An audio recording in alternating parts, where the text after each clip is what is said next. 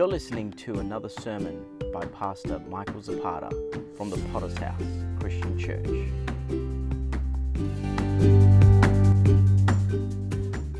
If you brought your Bibles, let's turn to the book of Mark chapter 10.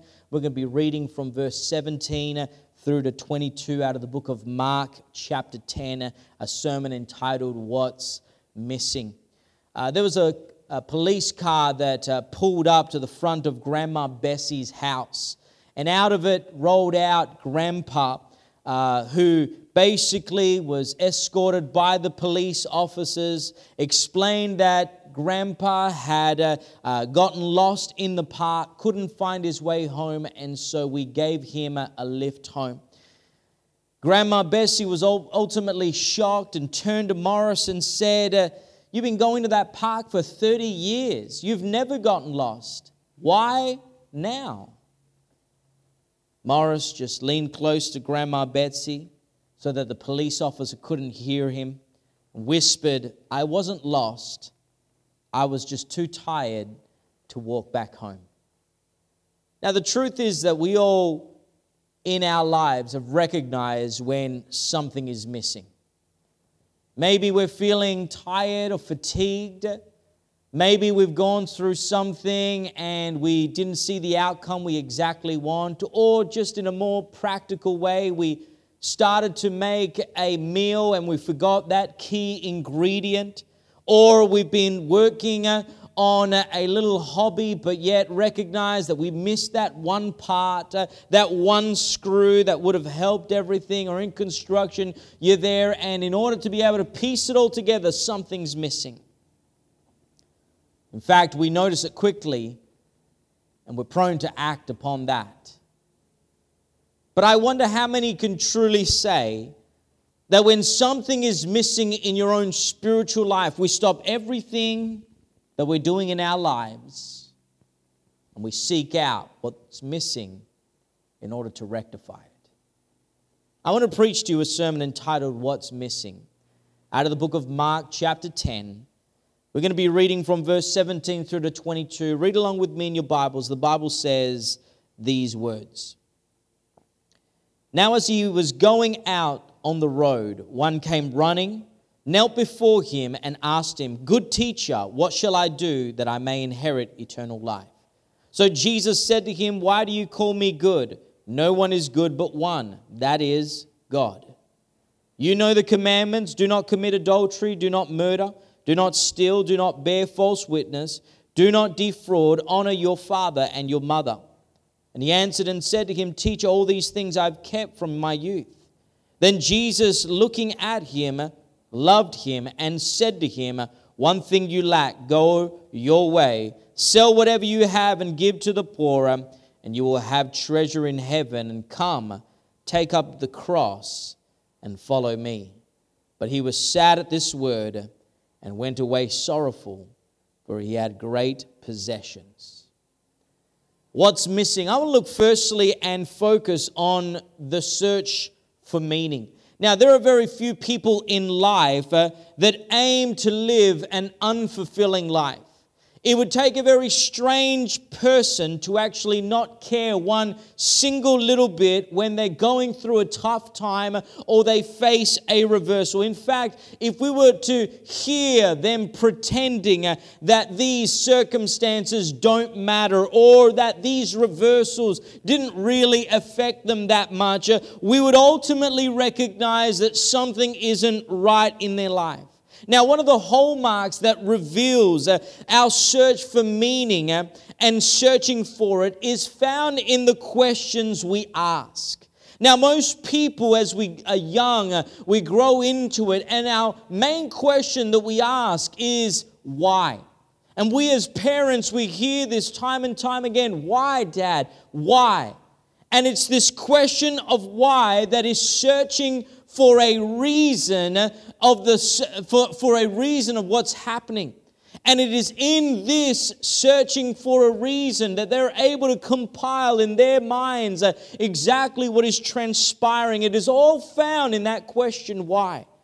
Now, what's significant about asking what has to do with discerning whether we want something or not. Now, consider our text in the scripture that we're reading this evening. The Bible says in verse 17 that he was going out on the road, and one came running, knelt before him and asked him, "Good teacher, what shall I do that I may inherit eternal life?" In other words, here is this rich young ruler that is looking for his options. He's trying to find out, what are my options, whether it will either please me, benefit me, is it in my best interest? And so this rich young ruler comes to Jesus in a manner that would denote, no doubt, a search for meaning, a search for purpose.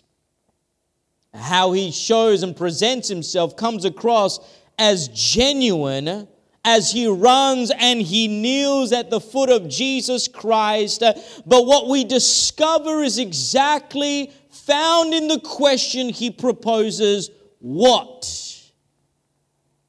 Now, many of us have approached Jesus in like manner in the past. What must I do to be saved? What must I do to inherit eternal life? What must I do to have a beautiful wife? Or what must I do to have great finances? What must I do to get a great job? Over the years, it's amazing at how people will come in through our doors and experience the power of breakthrough and deliverance, see God move supernaturally, but it is in the what. What can I get? And little by little, these people just leave our doors. And it's all found in that one question, what can I do? What must I do to obtain what I want? Now, what we must be careful of not doing is by asking the what that we begin to just search for the best option that suits us. In other words, if we come to Jesus, we kneel down, we cry out, what must I do to be saved? We need to be prepared for whatever Jesus Christ says after that question. Because it's in the what that we discover exactly what we're missing. Jesus lists off the commandments to see the young man's response. Listen again to our text that Jesus says, you know the commandments. Do not commit adultery, do not murder, do not steal, do not bear false witness, do not defraud, honor your father and your mother. Here is Jesus that begins to list out the things that ought to be addressed in his life so that he can recognize if something is missing. And his response is very simple, that he has been doing this from his youth. Now, I come from a good Christian, Bible-believing, Holy Ghost-filled home. And I've recognized the blessings of being raised in that environment from an early age, being taught what's right and what's wrong. And ultimately, this motivates you to be able to strive to do what is right. But something that I discovered in my own personality, at the moment I was shown the two options, was the moment that I began to recognize, okay, that's what I can do. I can move between these two lines.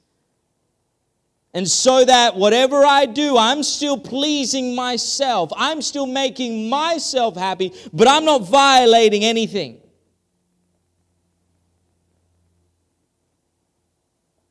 And see, what we see here in our text is this rich young ruler exposes his own heart.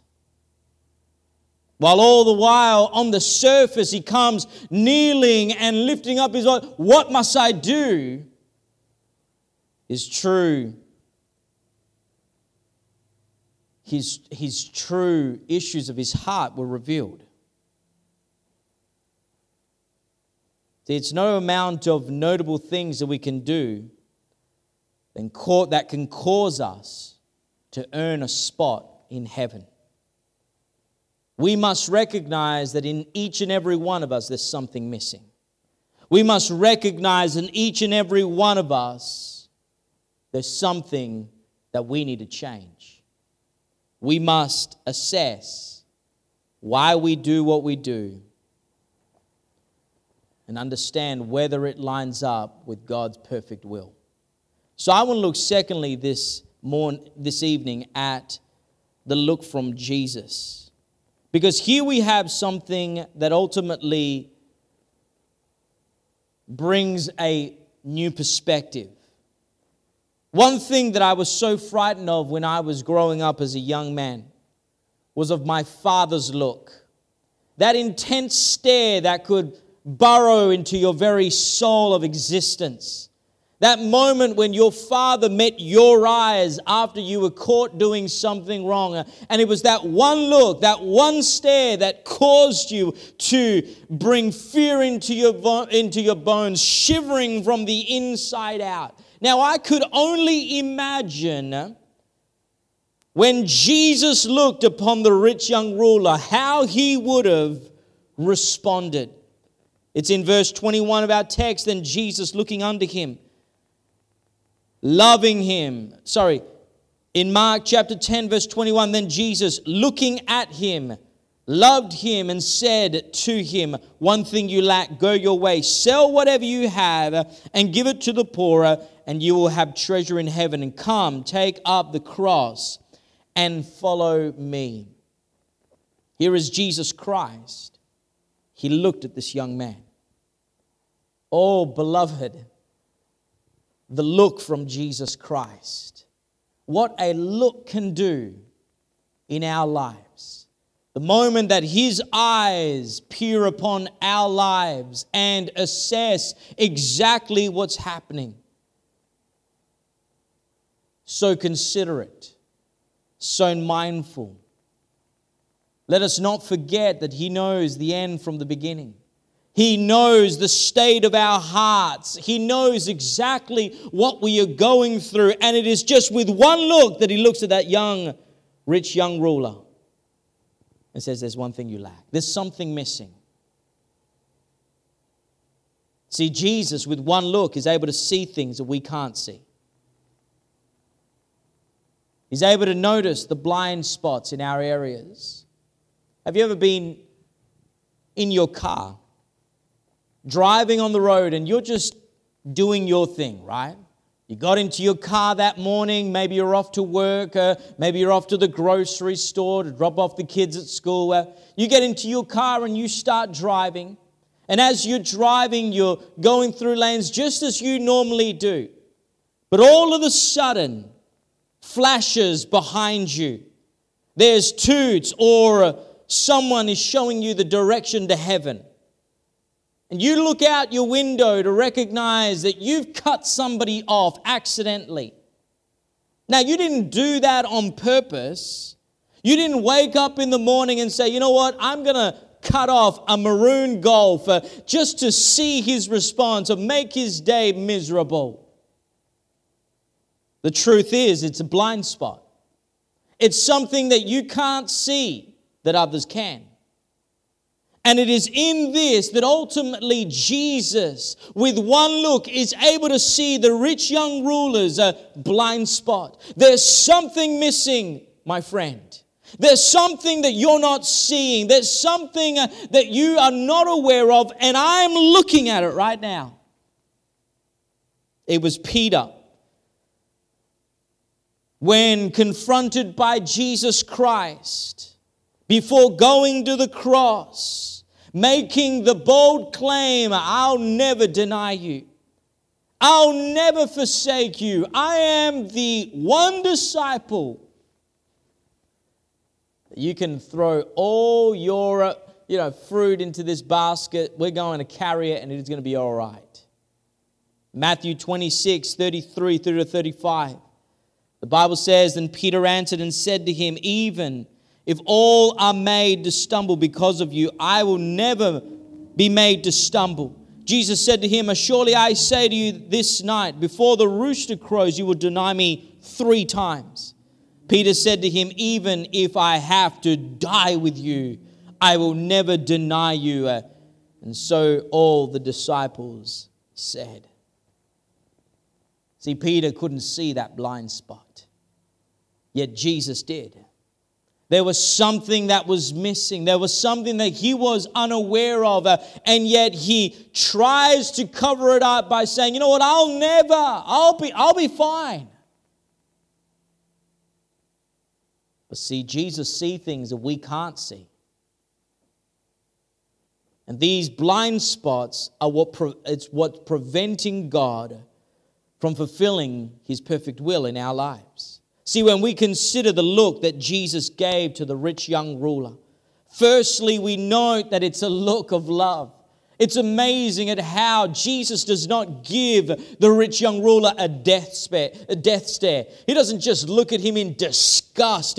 What a stupid question. Please, remove that man from my side. What a germ. No. This is a look of love.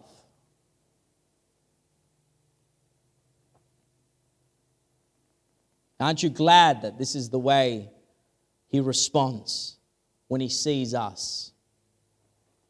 That ultimately he sees the faults, he sees the errors, he knows the faults and the blind spots, he sees them all, but there's still love. That it does not remove the love that he has for each and every one of us. No doubt this young man had blind spots, and it was in the arena of too much money. Now, this isn't a sermon about having too much money. Jesus was simply highlighting that there was a blind spot. There was a distraction in your life. There is something that is going to take you away from the will of God, and you must address it today. Now, I'm glad that with just one look, he can show us the areas that we have to work on. You know, we don't have to fear the look of Jesus, because his look will expose those stumbling blocks that are there in our lives, trying to hinder what God wants to do in our hearts, trying to hinder exactly what he has for each and every one of us. But see, unless we deal with those, we'll miss out on all that he has. Consider this evening if your life was like a bread basket. See, a bread basket can only hold so much. You have been there, you go to the shop and you have this basket, and as you're holding it, you're just placing one item into this basket. But what you discover is that this basket becomes full to capacity. And now every time that you want to put something more in, you have to remove something out. Every time that maybe you bend over to pick something else, something falls out. You grab something, but you end up with the same amount. Now consider something that Jesus is highlighting here. That you won't be able to do all that I've created you to do with all that extra luggage that you're carrying. There are some things that you're not aware of, that with just one look from Jesus Christ can expose, can be revealed, and can be dealt with. So I want to look thirdly and in closing at walking away full. Unfortunately, the rich young ruler walks away sorrowful.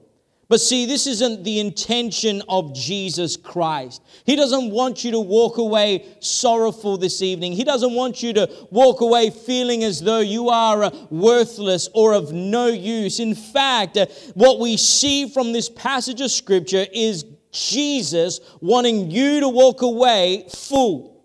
In other words, his desire is for you to experience the fullness of God. Notice that the Gadarene demoniac in Mark chapter 5 verse 19, after experiencing a great miracle of deliverance, the man was running around the tombs, cutting himself, howling at the moon, and Jesus delivers him. And at that moment, Jesus is met by this young convert, and the Bible says that Jesus responds and says, however, Jesus did not permit him, but said to him, go home to your friends and tell them what great things the Lord has done for you and how he has had compassion on you. Here is this Gadarene demoniac. He experienced incredible breakthrough, deliverance from all manner of demons, and yet you would no doubt think he would be the perfect candidate to be on the impact team with Jesus Christ. On fire for God, deliverance, miracle. But Jesus says, go home, tell your friends. How different that is to the story that we read in Mark chapter 10 about the rich young ruler. Jesus says, go sell all you have. Come, take up your cross and follow me.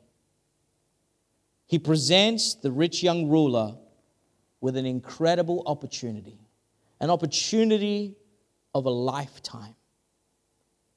And he denies it. You know, I'm here to just let you know something. Don't ever confuse the sacrifice over the greater reward that Jesus has for you. Verse 20 of our text, then Jesus, looking at him, loved him and said to him, one thing you lack. Go your way. Sell whatever you have and give it to the poor, and you have treasure in heaven. And come, take up the cross and follow me. Did you read that? Did you catch what Jesus just proposed to this rich young ruler? Riches in heaven.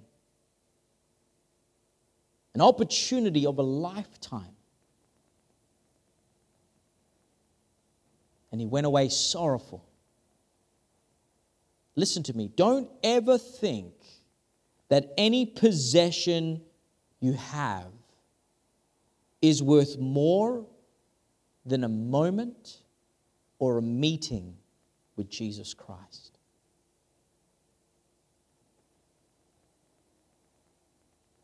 What could be greater than heavenly riches? What could be greater than being in the presence of our Lord Jesus Christ? Don't ever fall for that lie. Yeah, but if I give my life to Jesus Christ, then the sacrifice, I'd have to give up this, I'd have to give up that, I won't be able to go there or do that. Listen to me, there is a greater reward that Jesus has for us.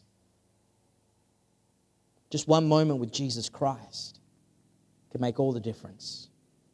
One prayer meeting, one service in church, one moment in the Bible reading His Word, one conversation with pastor, one conference can trigger a chain reaction. Heavenly riches. Things you could never imagine that you'd ever possess, God can make them accessible to you. What could be triggered in your life right now if you would just value one moment with Jesus Christ? See, I'm here to let you know that this needs to be our life. When Jesus said to the rich young ruler, go sell all that you have, He was saying, get rid of all your distractions. You've got to be all in. See, the only way that you will be happy is if you give your everything to God. You can't be 1 foot in church and 1 foot in the world. You can't be half-hearted when it comes to your dedication to Jesus Christ. You can't be, yes, Lord, but let me just go and let me just go and plant, let me just go and marry. Listen, be all in. Because what He offers is treasures in heaven. And there's nothing that can compare to that. Trust me. No eye has seen, no ear has heard. God has great things for you. God has incredible things for each and every one of us. Opportunities of a lifetime. but it's got to be your all. You've got to be all in. It's got to be your everything. Let me close with this story about Marco Mariotti. Marco Mariotti is a Belgian news reporter and was covering the story about two missing young girls. Now we got to the stage where police were appealing to the public to try to help the finding of a 12-year-old girl called Yoni and a 7-year-old sister called Liana. Some time had gone past and they had vanished without a trace. All they knew was that they had taken a little blue suitcase on wheels with them. And so here is Marco, who is reporting on this two missing young girls. And one night at 10 p.m., he just decided to climb into his car and head towards the parents' home, hoping that as he's driving the streets, he would maybe come across some police search teams on the way. He said, as I drove from one side of town to the other, I saw nothing there. I turned and still nothing. That was when he came across a surprise in a remote region where there was no houses but just empty parking lots. He said, I suddenly saw two dark shadows walking out of the corner of my eye. Although it was pitch dark, I saw that one person was slightly taller than the other. They also had a wheeled luggage with them, the same sort that the police said the missing kids had.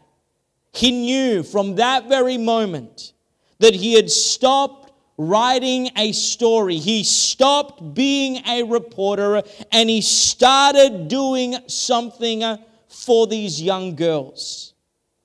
Mariotti added that once he found himself in a real life situation, he put aside his reporting and his main priority was the safety of these two girls. It wasn't long after that he saw those two shadows that he contacted the police, and it was those two young girls that were missing that were found, recovered, and given back to their parents. But listen to what he said. He said these words, "The only thing on my mind was those frightened little girls." It was all very emotional. Mariotti learned something very powerful. There's more than just what we do, but rather allowing it to infiltrate who we are. The moment he grasped this lesson, it's more than just a story. It's more than just two little girls. These are precious to someone. That he allowed it to change him from the inside out. It became who he was. And this is why he was able to find and help these police officers to find these two girls. What about you this evening? Is what Jesus Christ challenging you about to sacrifice, to give up, to be aware of, to not neglect? Is that too much of a sacrifice than the heavenly treasures that he has for each and every one of us, for all those who choose to sacrifice and surrender? See, Jesus Christ wants your everything.